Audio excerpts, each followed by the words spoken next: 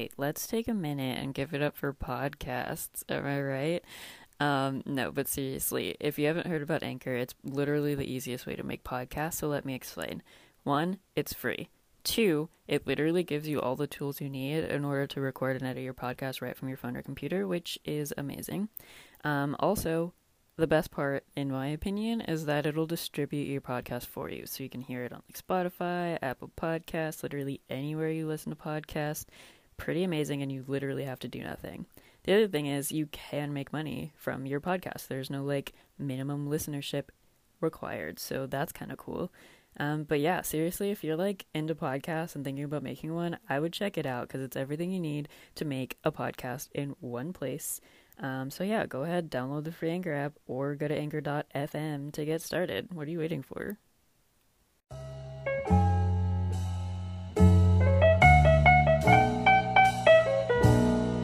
Hello and welcome. I'm Victoria. I'm Serena, and together we're Femme Noir. This show is all about women, specifically in film. We are going to review and analyze movies that are written by, directed by, or starring women, and we cannot wait for you to join us. Tune in and listen wherever you listen to podcasts, or join us on YouTube.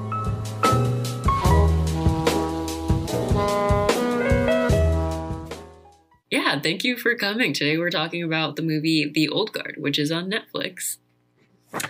The Old Guard is a movie that came out in the year 2020, written by Greg Rucka and directed by Gina Prince Bythewood. The film stars Charlize Theron as Andy, Kiki Lane as Niall, and Harry Melling as the antagonist, Stephen Mellick.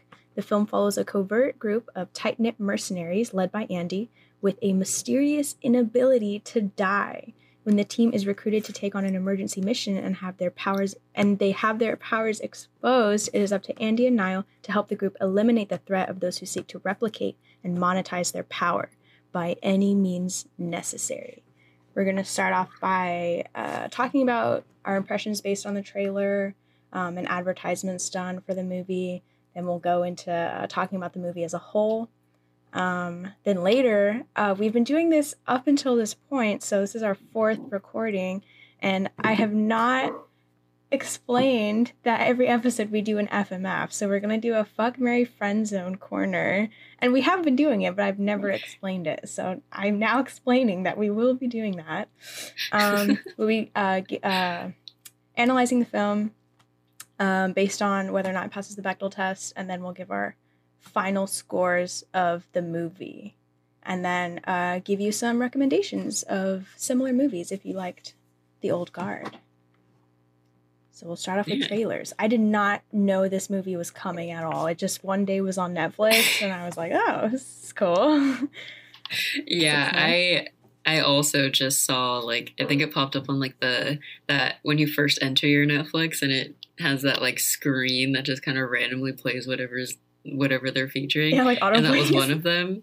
And I was like, oh, it's Charlize Theron. And then I was like, what movie is this? And then I watched the trailer and I was like, oh, that seems pretty cool. And I'm pretty sure I just watched it that day. Yeah, I think so too. I think it was because I was so interested. It hit all my I was like, this looks so cool. That actually is an advertisement, I guess, in and of itself, is that banner. It worked 100%. They showed her, I immediately was like, yes. Yeah, they showed her being badass, and I was sold. I watched it twice that day because I didn't finish it. It was that one day, our family, we do like a family call with my grandparents and my aunt and uncle and my other aunt and I think my great aunt. And so it was a Sunday and I sat down to watch it, and I was watching it just by myself, like in the main like living room section that we have. And because I live with my parents because of COVID and everything. And I got maybe about up until 30 minutes to the end. And I actually remember like thinking, I was like 30 minutes and it's going to be over. And I remember thinking like, dang, I kind of hope they do something more with this main character. We had the family call, and then my parents were like, what movie were you watching? That looks super interesting. And I was like, yeah, it was pretty good, actually. I didn't get to the end. I was like, you know what? I wouldn't mind watching it all over again. So we all sat down, we started the movie over, and then I watched it again from beginning to end. And then I was pleasantly, I guess I was very satisfied with it afterwards. And I very much enjoyed the movie. I've since then watched it at least twice again. So I've seen it probably like 4 times now. Wow. Okay, I've only seen it twice. But only because of that odd circumstance. Right. Well, the other 2 weren't for any circumstance. Those were for enjoyment. They were just, I was like, this is fun. This one was, I think, like around 2 hours, but it didn't feel long. I really enjoyed this one. The pacing was really good. Yeah. Action was really well spaced out. It was really cool. It was so good, too. I took notes that, because this is our second time recording for this movie. The first time I had, like, notes. Oh, fuck, now I can't find them, of course. So anyway, I remember what I said, but basically I was like, I thought it was kind of interesting, going just, like, right into, like, the plot and stuff. There's that scene where Niall and Andy are on the plane, and they have, like, a scuffle, and they're fist fighting and the whole thing. Dude, and I remember being the fight's intense too. I know, it was a great scene, but I just remember thinking it was, like, awkward and weird, and I kind of, like, had to call myself out because, like, I was like, it's kind of weird to see her, like, fight a child. I don't know, but then, like, in movies like Spider-Man, like, he fights adults all the time. So I was like, that's true. I don't know why I found it kind of strange when they fought. I don't know, but because it was a good scene. It was well choreographed. It was, like, oh my goodness, important and really interesting, and it helped their character arcs and stuff. So I was like, I don't know why I thought it was, like, weird. I remember the first time I sat down watching it, every time after, the way that they open the movie is so cool. They do that voiceover thing where she's, like, talking, and then it, like, goes, and then you see, like, all of that, and you just kind of see, like, bits and pieces, right? And they're all, like, dying, and then it just, like, goes black, and they open the credits, and then it shows you, like, up until that point. I just remember the way that the opening title sequence came in was so cool. I was like, wow, I am so interested in the rest of this movie now. The music was really good in this movie. That oh my goodness, initial, like, what you just said, and then it goes into, like, not present day, but, like, how they got into the mission or whatever. There's an awesome track in the background. I don't know the name of it, but throughout the movie, there's, like, really good, like, non-orchestral, like non-diegetic music that, like, accompanies. It's so fucking good, and like, it's like the Frank Ocean song when they're playing that, and I was listening to it in her like earphones. I was like, oh my goodness, it's so good. Yeah. Oh man. That was really good. The cinematography was so good in this film. Like, it wasn't necessarily that shots were, like, really pretty, but the shots that they took were so well placed in this movie. Like, I remember watching it and I was like, okay, like, there's a scene when they introduce the big pharma guy, and it's like they're in this warehouse, Stephen and Mellick. Steve Mellick is his last name, so you can call him Mellick. Steve Mellick? Stephen Mellick is the character name. Interesting. Okay. Mellick. I don't know why I don't remember his name. I just remember him as Big Pharma, because that's, like, his thing. He goes, like, Big Pharma. And it's the guy that played Dudley in Harry Potter, which I was like, what the heck? You mentioned it to me, and then I was like, I can't stop seeing it. Wait, was it? Hold on. Hold on, before we say that, and then, because I think I walked that back, but hold on, let me make sure.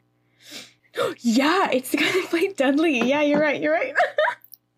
And I was like you told me, and then I literally was like, oh my goodness, I can't stop seeing that. And I was like, whoa. He's going to be in the FMF before. Yeah, for sure.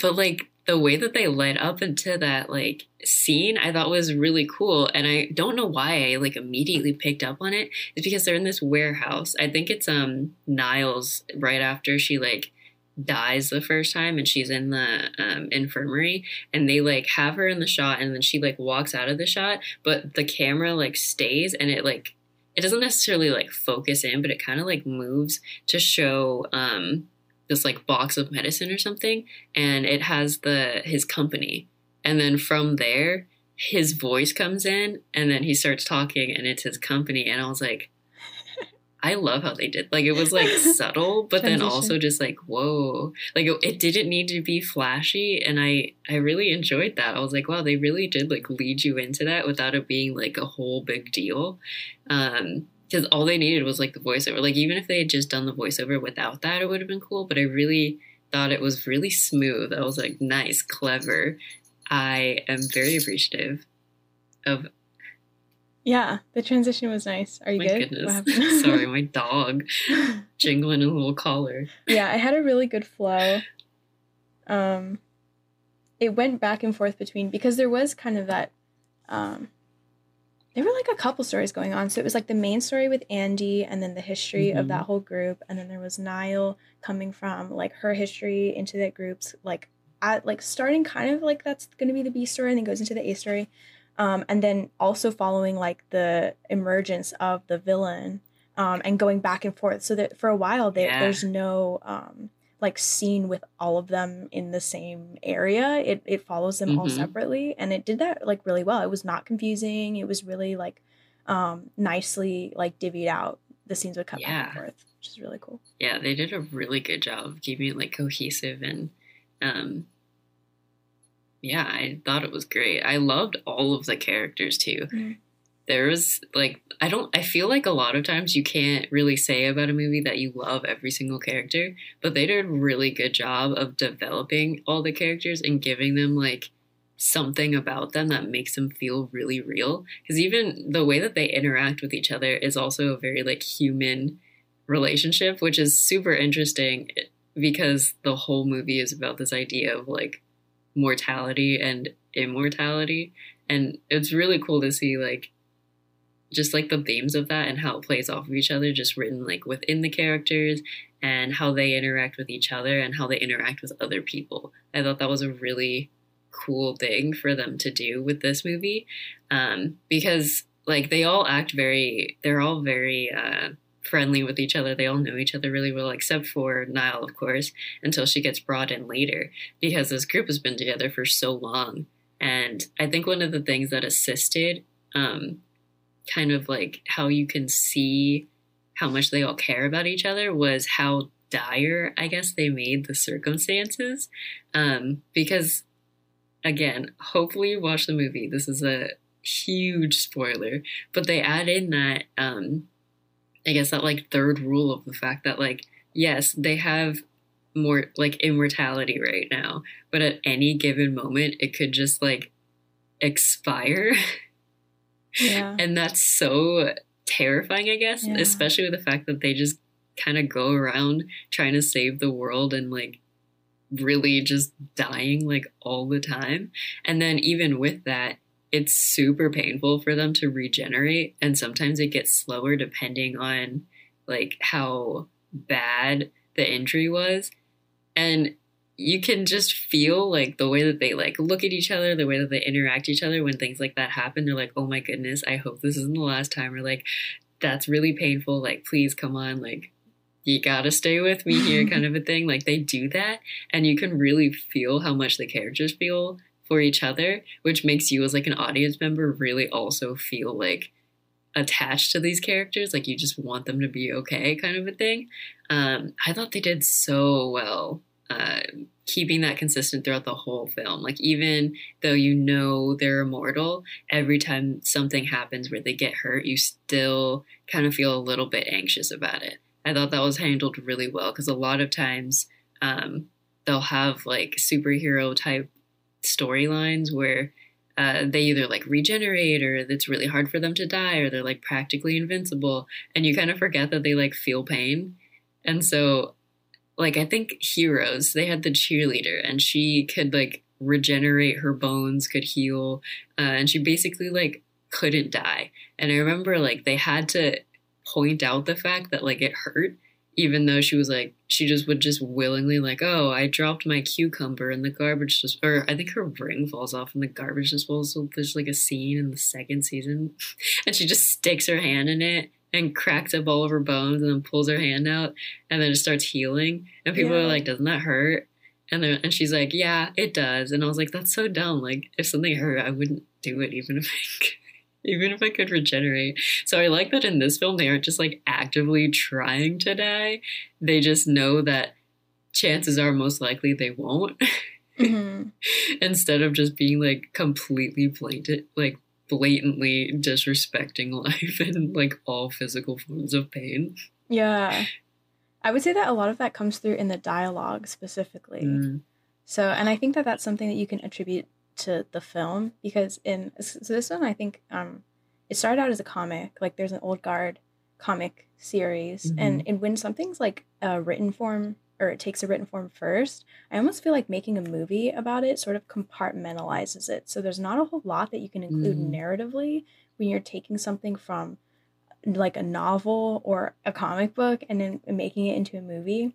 And so for them to focus specifically on revealing those like intimate features through like solely the dialogue, I think that's interesting, and it leaves a lot like not desired, but then I think that's something that allowed for like a lot of like themes and like emotion to be conveyed in other areas. So it's not like there was really one overarching like lesson that every aspect of film played towards. You were kind of able to like break it down into like, okay, the dialogue really revealed this about their relationship, but then when you watch it and you see them, like how you're seeing their eyes and that kind of stuff, you notice something else about their relationship. And then when you think about it like narratively, then you notice other things about their relationship and about the story and stuff. So I think that's really cool and something that they did really well. And that's why you can watch it multiple times, I think, and appreciate it in different ways and anew as well. Yeah. And it helps that all of the actors in this movie did phenomenal jobs. Like, everyone was on point. And I'm pretty sure this is the first main feature that Niall's character is like in. Like, I'm pretty sure she was either in like a television show or like an indie movie before. I can't quite remember, but this is like her first like breakout thing, and she did amazing. Obviously, we know Charlize Theron's amazing. The guy, Chiwetel is the FBI guy or the CIA guy. I can't remember which branch he's in. I got you. Copley. He's like one of my favorite actors because he looks like my dad. And I always tell, every time I see Chiwetel on screen, I always turn or tell my dad, I'm like, Dad, if I ever had a movie about my life, I would cast him as you right now. Oh my God. I was like, you right now, whatever age you are right now, Chiwetel's going to play you. I'm going to try and get Chiwetel to play you, Dad. That's so funny. I always tell him that, but every time I see him on screen, I just get a little bit happy because he's also like he's a great actor. And I think that he's able to like play those lines of like he's very versatile, I guess, like very similar to Charlize Theron, but they're very versatile. They can play a lot of different roles. And then the other guy that I was also really surprised was dang it, I don't remember his name in this movie. I got you. What's his character's name? Because he was the guy that played Jafar in Aladdin. And I also had to do a double take because I didn't think he did that good in Aladdin. Oh. But in this one, he did absolutely amazing. And I obviously don't know if it was just like the way that Aladdin was written or anything like that, but like there was a very noticeable difference between him as Jafar in Aladdin and him in this movie. Like, he did so good in this movie. So his name is Marwan Kenzari, and he plays Joe in the movie. They all did absolutely amazing. And speaking of Nikki and Joe, I absolutely love them and their characters. I thought that, I don't know, I would probably say that they're my favorites just because the way that they like talk to each other and they incorporate other people around them, they have this very welcoming and like open and like warm, inviting presence. Even though they can like totally kick your butt and like kill you in like a moment, they have such great personalities. And I honestly, I do feel that their personalities shine through a little bit better than the other ones because the other three characters are very like closed off in, I guess, like their approach to people. Like, you've got Niall with her being like, okay, like, I'm a Marine. This is completely new territory. My life has literally been uprooted and I have no idea what the heck is going on. So she's obviously got that like defensive, like, I don't know you. What the heck? I am very uncomfortable right now kind of a thing, while still also trying to like adapt to it and survive. And then you've got Andy's whole thing with being like the oldest immortal and having lost like people. And then I know she basically, like, a lot of the story kind of starts off with her being like, we're not doing any more jobs or something. And the only reason they go on this job is because they get screwed over. And so you have a lot of her emotions there with her being kind of like very guarded the whole time. Booker has this whole thing where like him and Andy are like the oldest ones, right? And he's also very guarded because, plot twist, he's kind of the reason they have to do this whole thing. Like, he literally was like, yeah, we'll take the job. And then he's like, also, you guys should experiment on us, because if you experiment on us, then maybe you can find a way for me to finally like die in peace, because I've been alive for so long and being alive kind of sucks, which honestly, like, same. Kidding. That is a joke. For legal reasons, that is a joke. Keeping that in. But yeah, like, all three of them, you can feel that they're very guarded, but Nikki and Joe have this very like warm presence. And I feel like that whole group dynamic is super interesting with the mix of all three of those. And so it's really cool to see those different personalities like mixing together and totally working in a cohesive way. Yeah. Like, even though Booker betrays them, you never really guess that he's the one. And then even after, you still, like, you understand why he did it, and you understand why everybody is, like, forgiving of him. And I thought that that was really cool, because a lot of times you're like, why the heck would you forgive them for doing this? And you're like, why are they doing this? Just because you didn't want it to end badly? Like, you feel that as an audience member, like, all of their emotions and, like, struggles and stuff. Mm-hmm. I was going to say something about the fact that you said that they were, like, really detached. Oh, I can't remember what I was going to say, but I wrote that down the first time I took notes on this. And I feel like that's something, well, I don't know. This is definitely just a perspective and an opinion, but I feel like a lot of times that's what they, that's like a characteristic, and I won't say that this happened in this movie, but that's a characteristic very common that they give to girls when like they go through a breakup or they experience loss, is they give them that like they shut them down emotionally. And I feel like they didn't do that to like a negative end in this movie. I think it like was really relevant, and like you said, she wasn't alone. Andy wasn't alone in being closed off. Like, they all kind of agreed that it would be wrong to trust people and that kind of stuff. So it made a lot of sense, and it wasn't really gendered, but that was something I picked up on, is like I sort of have like when I watch movies, like a checklist where I'm like, oh, do they do all these cliches? And to me, that one's like a cliche. I feel like we see that a lot.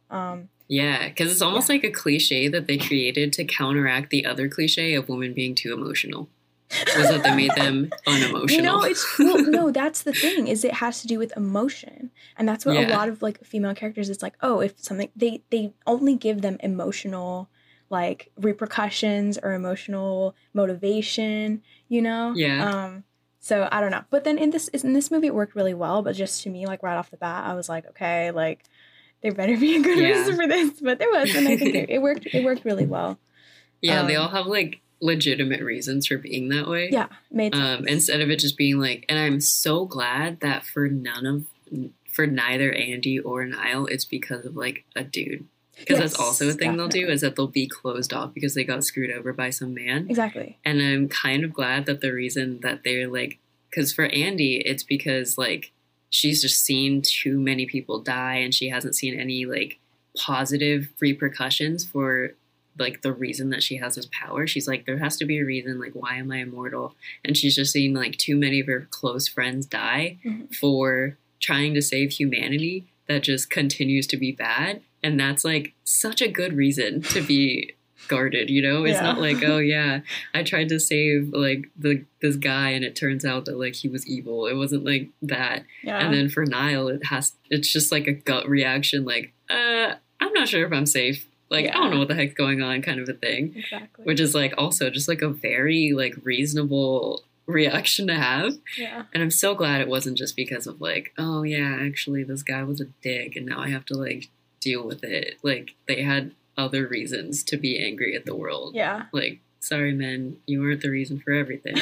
And at the core of it, I liked their group trust. So they weren't necessarily like completely closed off. Like they all, without question, trusted each Mm-hmm. other, which is really Yeah. cool. That's probably one of my favorite like character like the motif of the found family and the way that Yeah. they are from different backgrounds, but they all come together and they all Mm-hmm. take care of each other like a family. It's like my favorite thing ever. And they don't, that the fact that like Booker was able to even backstab them was because of that, just like uninhibited trust. And Yeah, that's this like the coolest thing ever. Like blind that is my trust. craziest fantasy, because as a bitch with trust issues, I'm like, whoa, that's cool. Like Same. that's cool, bitch. And there was a good scene where and maybe this is part of her character arc. I never really thought about it in terms of like Andy's like emotional withdrawnness.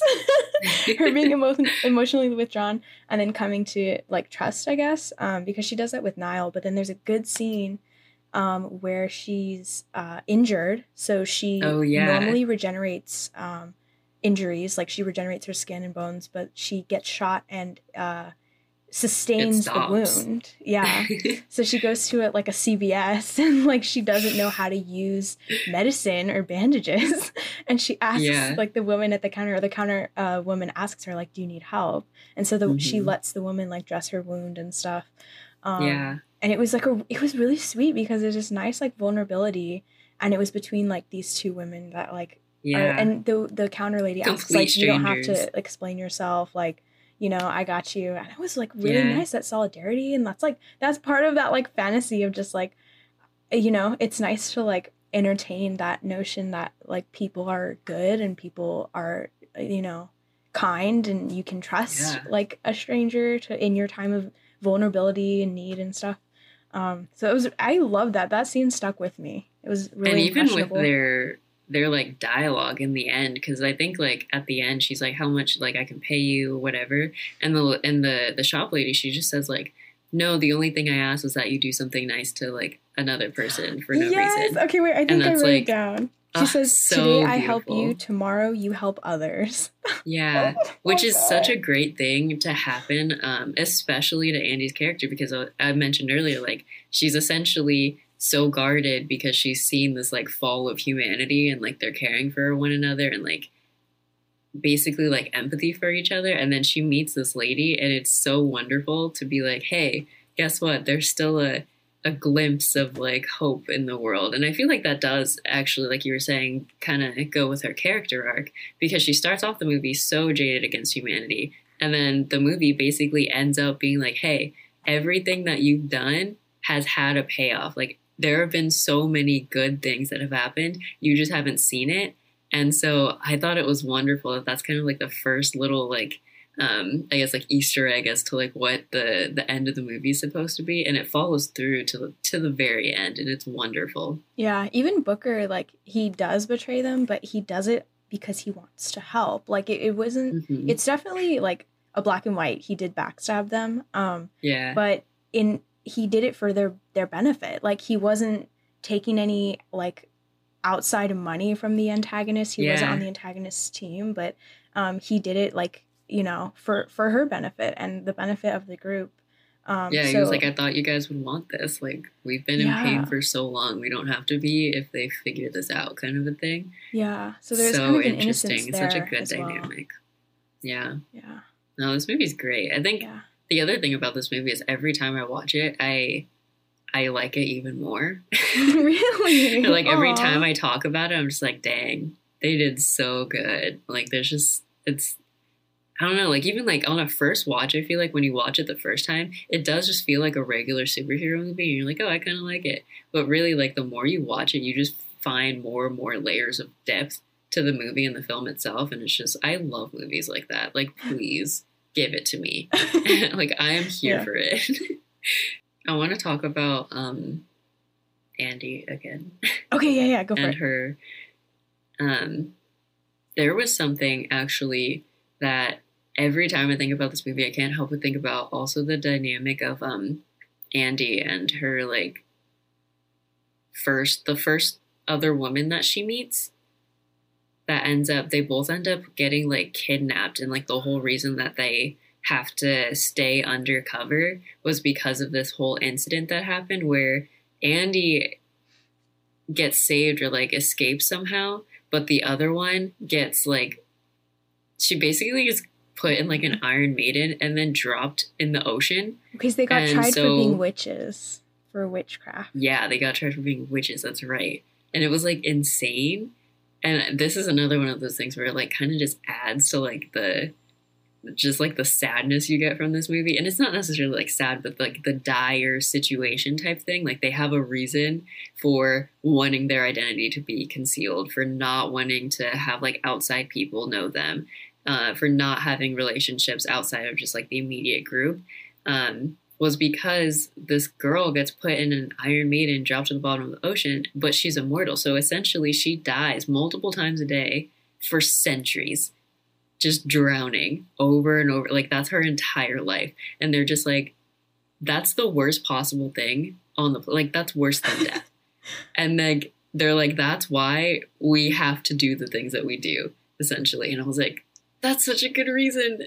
Also, what the heck? That's so sad. But I also like that they don't just leave it there. They, at the end of the movie, they like bring her back and they're like, yeah, like I remember Andy says like, I searched for her for years and years and years. Yeah. And then at the end, she's supposed to like, she comes back and like converses with Booker. Yeah. And you're just like, whoa, what the heck? Like, is there going to be a sequel? Because I'd be hella down for a sequel. Please give us a sequel. Please. I want a sequel so bad. Yeah, that was really nice. I want to know what happens. Because that's insane. Like that whole deal. Oh my goodness. Like I literally still to this day, it's been months, chills.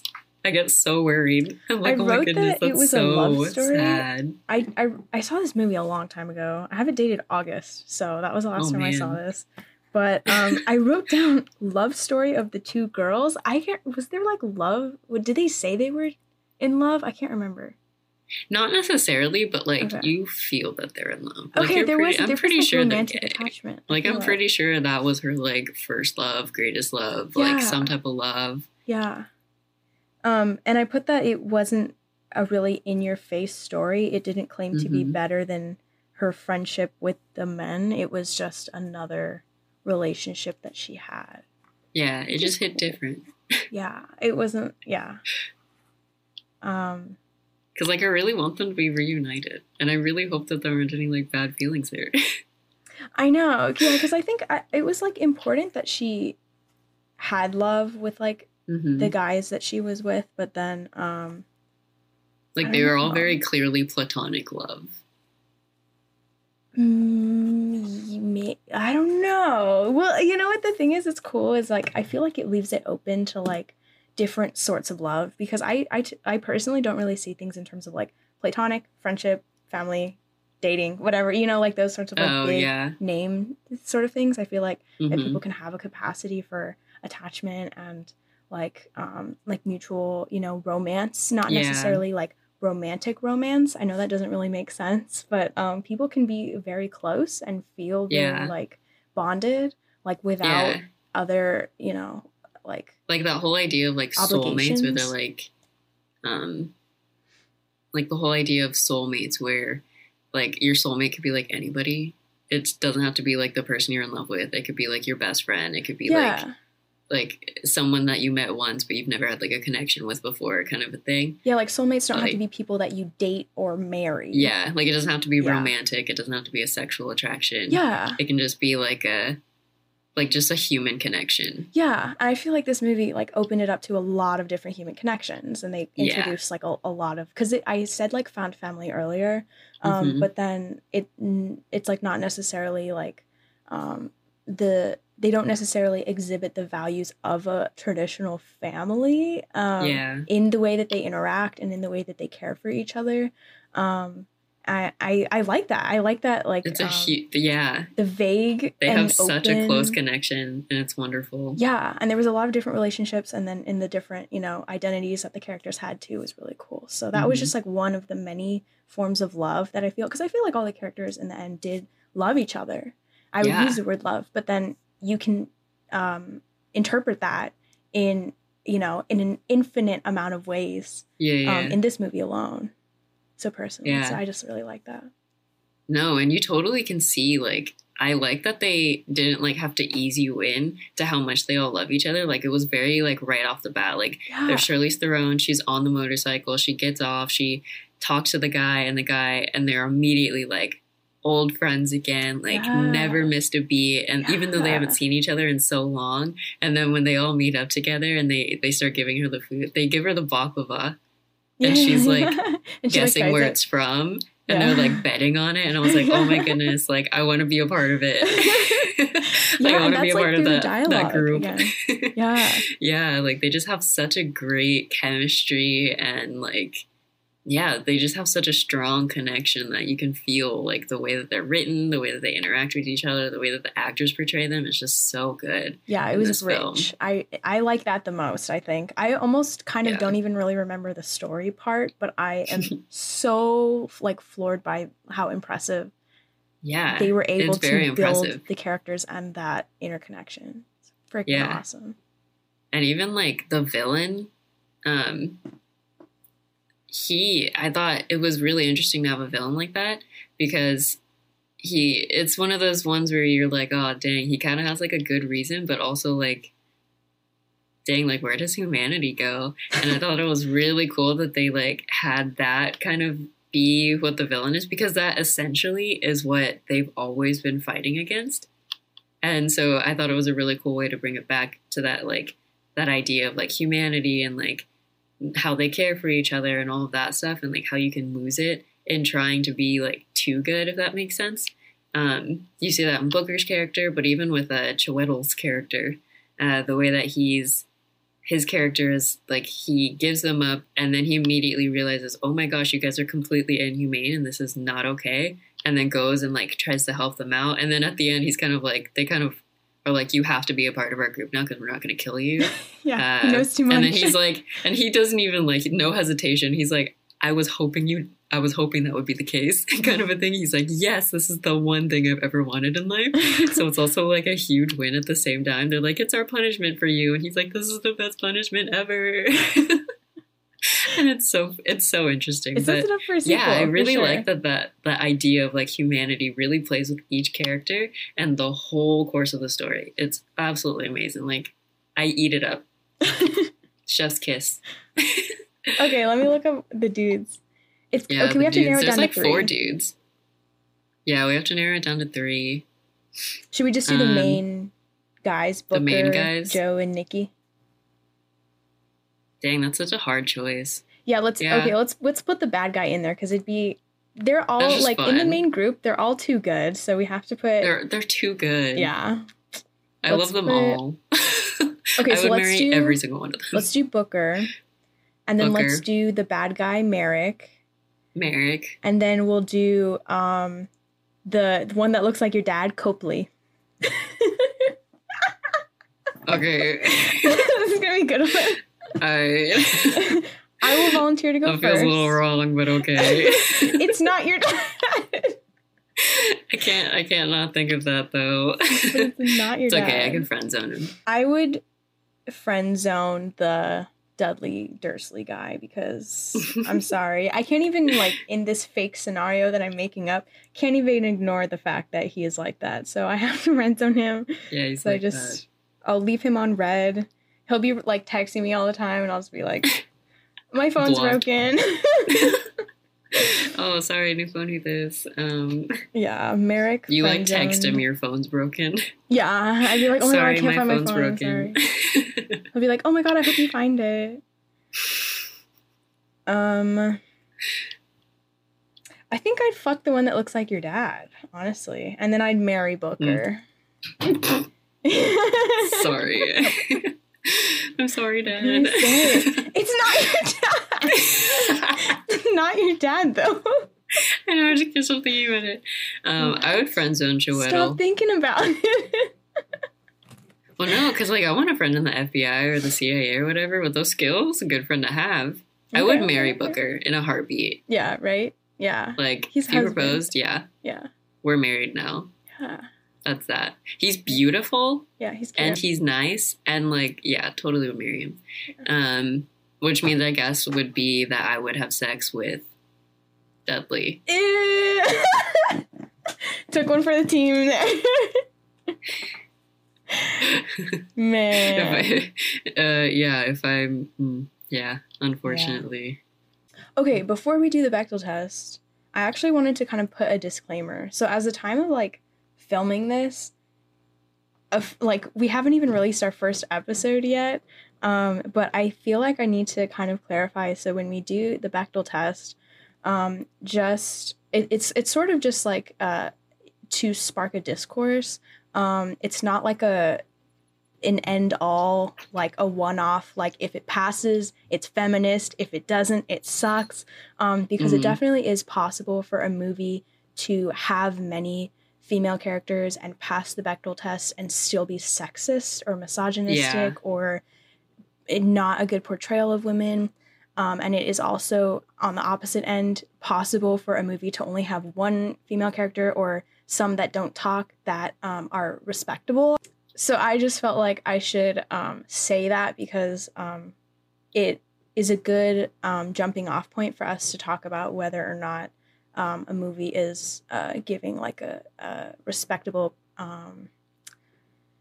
perspective through which we can acknowledge not only a female presence but then on screen. Because it's important to, like, not only on screen that women are on screen and doing these things, but also behind the scenes it's important and that kind of stuff. So it's sort of just like a way that we can lay a foundation for a conversation about representation of women, basically. Because you can have so many women. Like, I would even say, like, there's early 90s, like a lot of times they'll say like early 90s and like 2000s feminism is kind of like there's a new wave of feminism right now that is like separating themselves from like the early 2000s 90s feminism because there's still a lot of like misogynistic values. And that's actually where that trope came from, the whole like closed off woman, like unemotional woman, which created another cliche to have to combat. And so I think that it's really cool to like talk about because like, there's times when you talk about women on screen and stuff like that, but at the same time you have to be respectful about the fact that like women are women and they're human beings and they're allowed to exist. So then the only criteria we're really looking at is whether or not this film has two named female characters that have a conversation at any point that is about something other than a man. So definitely this passes. It definitely passes. Not right away. The first scene, I think. Yeah. But it definitely passes. Like, not only do you have Andy and Niall, where they literally never talk about men, it's always about just their powers and like their survival and just existence. But you also have the fact that Niall is a Marine in an all-female combat unit, which is particular to note because when I first watched it, I immediately was like, that's weird. Because I grew up on like military bases my entire life. My dad was a Marine, and like he retired, and like just when I was younger, that was kind of where I was always at. And there were like never that many women like in the Marine Corps. A lot of times there's a lot of like controversy about like which branch of the military is like the safest or like the most inclusive for women. But I thought it was like really weird because women weren't allowed in like combat positions for a really long time. And when I watched the movie, I was like, I don't remember them actually being allowed to be in combat anytime soon. Like, and I asked my dad, I was like, that's not a thing, right? He was like, yeah, no, I thought that was a really interesting choice to have in this movie. And I was like, yeah, that is like something that's not normal. And so I looked it up, and for the Marine Corps, women weren't allowed to be in combat positions until 2012, which is like super recent. It's literally January 2021 right now when we're recording this. And like, that's crazy. 2012? That's insane. Like, it's still, even like if you look it up, it's just like the Marine Corps like military website or whatever, and it has a date, and it was like April of 2012 when they released that statement. But that's crazy to me that was a thing. But it's really interesting that like they chose to put this character in one of those situations where like not only is she in an all-female combat unit, but she's also leading it.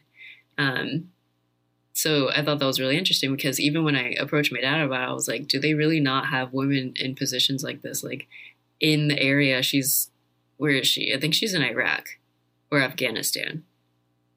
I can't remember. Do you want me to look it up? I can't remember, but they talk about it in the movie and they tell you where they are. But wherever they are, they have the scene where she's going into the place, but the only reason they're allowed to enter is because they're women. And so the guy's hiding in this all-female like place because specifically it was so that the men like battalion or whatever, like the male soldiers couldn't enter. And none of the women there are trying to protect him. He's just there. And they're also scared because like he's armed and can kill them. And so the only reason that they're able to successfully like get the bad guy in the scene is because they're women and they're allowed to enter the place. So I thought it was a really cool scene to have, especially like within like the beginning of the movie, and that they're all able to like do something for good that wasn't like, because sometimes like military scenes, they can be very like stereotypical. Like they can stereotype other countries a lot. And I thought that it was more interesting in this movie that they didn't make it stereotypical. In fact, it was more of like they actually included a little bit of the culture of like geographically where they were. So I just thought that was really interesting. It helped Niall, like she actually passes the Bechdel test before Charlize Theron does. For Andy does. Which is awesome. Yeah, because of her battalion and stuff. And then that was something we talked about last episode that we were going to try and also acknowledge when and where, if they were women of color, when they were able to get dialogue and with who. And so, but she's able to pass it early on. Before Charlize Theron does. So. And not only that, but also everyone in Niall's like unit is also of color. yeah, which is like they're fantastic. Also all really great. Of color. Yeah. Yeah. Because it wasn't even, it wasn't something that they acknowledged. And I feel like that's a perfect instance of when a lot of the times when there's like characters that you only see in a couple scenes, they'll just cast white people. But I feel like it's possible to not do that. Yeah. In many cases, like whenever there's like a chance for an extra or something, they should be diverse in that decision. Mm-hmm. Yeah. So that was cool. Yeah. Okay, so final thoughts, final rating. Final rating, dang. I really like this movie. And I think I said in the last episode there was one movie I rated that I would like say is a 10. Unfortunately, it's not this movie. There's like some things that I don't like. Or not that I don't like, but I just thought were like, okay, that was a little dumb. Like at the end, the Dudley guy tries to take Charlize Theron's character's like weapon and like use it. And I was like, dude, you don't even know how to use that. Why are you grabbing it? Or like the fact that like Chiwetel's character or like Chiwetel's character, he like is in like the FBI, CIA, whichever one it is. Yeah. And I literally at the end scene when they like walk in, him and Niall walk into the building and I'm like, Chiwetel, what are you doing? Like you're gonna get killed, like you're gonna die. And I was like, wait, he's fully trained, and I totally forgot about that because he doesn't do anything really like until that point of the movie other than like emotional like choices. So like those are just, they're very nitpicky things. It's not like the rating goes down. I just think that like I've seen movies that have affected me better, and it's just a very special 10. 10 is only given to very, very, very, very special films. So I definitely give it like a 9.5. Wow. Damn. Okay, that's really high. I actually think I'm just gonna give this one like a 7.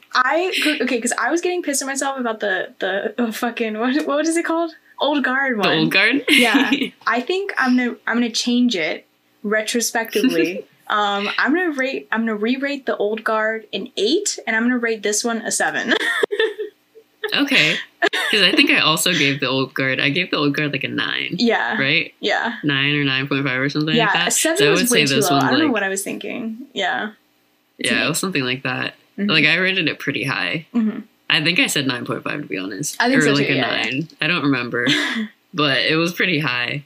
It's like a 9.5 because this is a movie I would put on a list. Like if you were like, I need movies to watch. Like I have a lot of family that are always like, oh, you know any good movies out? And most of the time when they ask that, they are really just meaning that they want to be entertained and they don't want to like think too hard or be like provoked for any like deep thought or anything. But they also don't want something bad. You know, like they don't want to watch Wonder Woman 1984. They want to watch something with a little bit more depth, but like, you know, something that is also like it's interesting, it's done well, like the characters are fun, the dialogue's good, like something that you really don't have to think about this movie a lot because it's very easy to follow kind of a thing. This is like one of those movies. Like I would probably put this on a list of like movies for people that maybe aren't like film buffs but enjoy good movies. This is a movie for them. For sure. And speaking of film lists, let's give our recommendations. Recommendation time. One. So mine, I was like, if you like this movie, the only one I could really think of, I don't know, that was kind of like the similar like balance of like comedic, but then also there's some really intense action scenes, was Leon the Professional, directed by Luc Besson in 1994. That was Natalie Portman's breakthrough role. It's about a 12-year-old who is an apprentice hitman to avenge the death of her brother by some like corrupt policeman. I thought it was like really fun. It was cool. It sort of has that like fantasy element, not to the point where the old guard, they have superpowers, but like obviously a 12-year-old is not going to become a hitman, or maybe they would in real life. I don't know. But I just enjoyed that kind of thing. I think it's like, I couldn't have watched it when I was a kid because it was like hecka violent, but that's the kind of fantasy I had when I was a kid. I was like, yo, I'm going to grow up, I'm going to be so cool like this, whatever. So I really enjoyed it. If you enjoyed this movie, you might enjoy that one as well. Another movie by Gina Prince Bythewood is Beyond the Lights. It is by the same director. I wouldn't say it necessarily has the same like vibe or feel of this movie, but it's definitely worth like watching if you are interested in her as a director. I know like her more like iconic film is Love and Basketball, but I personally haven't seen it yet, mainly just because it's so hyped up every time someone says it. They're like, oh, it's so good. And I get a little hesitant about watching really hyped up movies. So I'm trying to like forget about how hyped up it is before I watch it. Because I just don't want to be disappointed, you know? But that's another one of her movies. And then in regards of just like movies that I would recommend if you liked this movie, is the movie Fast Color, directed by Julia Hart. It has the same kind of like element of fantasy. It's like a sci-fi thriller. And it also has to do with a woman that has powers. And they like explain like that whole, I guess like the rules of this universe and like her powers and everything like that. And it's more of a story about her mother and her daughter. So it's really cool. They have interesting like editing when it comes to how their powers work and stuff. So yeah, definitely check it out. I enjoyed it. I've only seen it once and I got to give it a second watch through. So, you know, it definitely ends on like an interesting note. It's more indie, I would say, than like mainstream. So I guess like be prepared for that if you're not used to watching indie movies. But yeah, I would definitely recommend that one. Cool. Wow. Awesome. Okay. That is it for today's episode. Thank you guys so much for listening or watching or whatever you're doing. Feel free to, in the comments, play FMF with us. Definitely comment if you are watching this on YouTube or if you're on our Instagram ever. Go ahead and just like recommend us movies to watch. We obviously have movies that like come on our radar that we both like and would be interested in watching, but we might not have the same I guess like radar that you guys have. So if you guys have any movies that you think would be interesting to hear us talk about or would be interesting to watch, we would love your suggestions. For reasons of the podcast, of course, we're only going to do movies written by, directed by, or starring women, but of course we will probably watch any other movie that's recommended because we love movies. So yeah. Right. I hope you guys have a great rest of your day, night, whatever it is. Great rest of your life. Wow. Yeah, thank you guys so much. Bye.